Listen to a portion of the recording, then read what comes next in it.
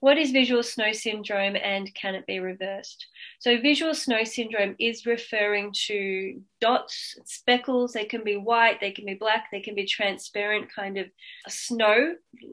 I guess it's well named.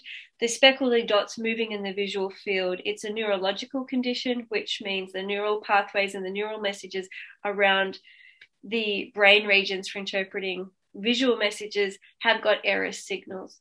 We don't know why it's there. We don't necessarily have all the medical understanding of it, but it's very common in my clients with vertigo and especially with vestibular migraine symptoms. I myself have had plenty of the strange spotting in my visual field. It tends to come and go, and of course it's worse when I'm stressed and when I'm tired.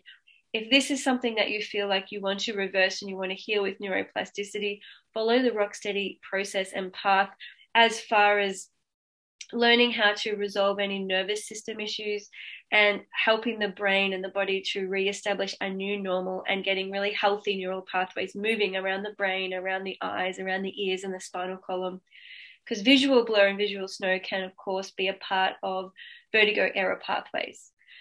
So while no one can predict your future, I think it's really worth employing neuroplasticity skills to improve whatever visual residual function you have. And if you have normal eye function and you have a healthy brain, there's no reason why not trying to completely resolve that visual snow syndrome using the healthy pathways that exist.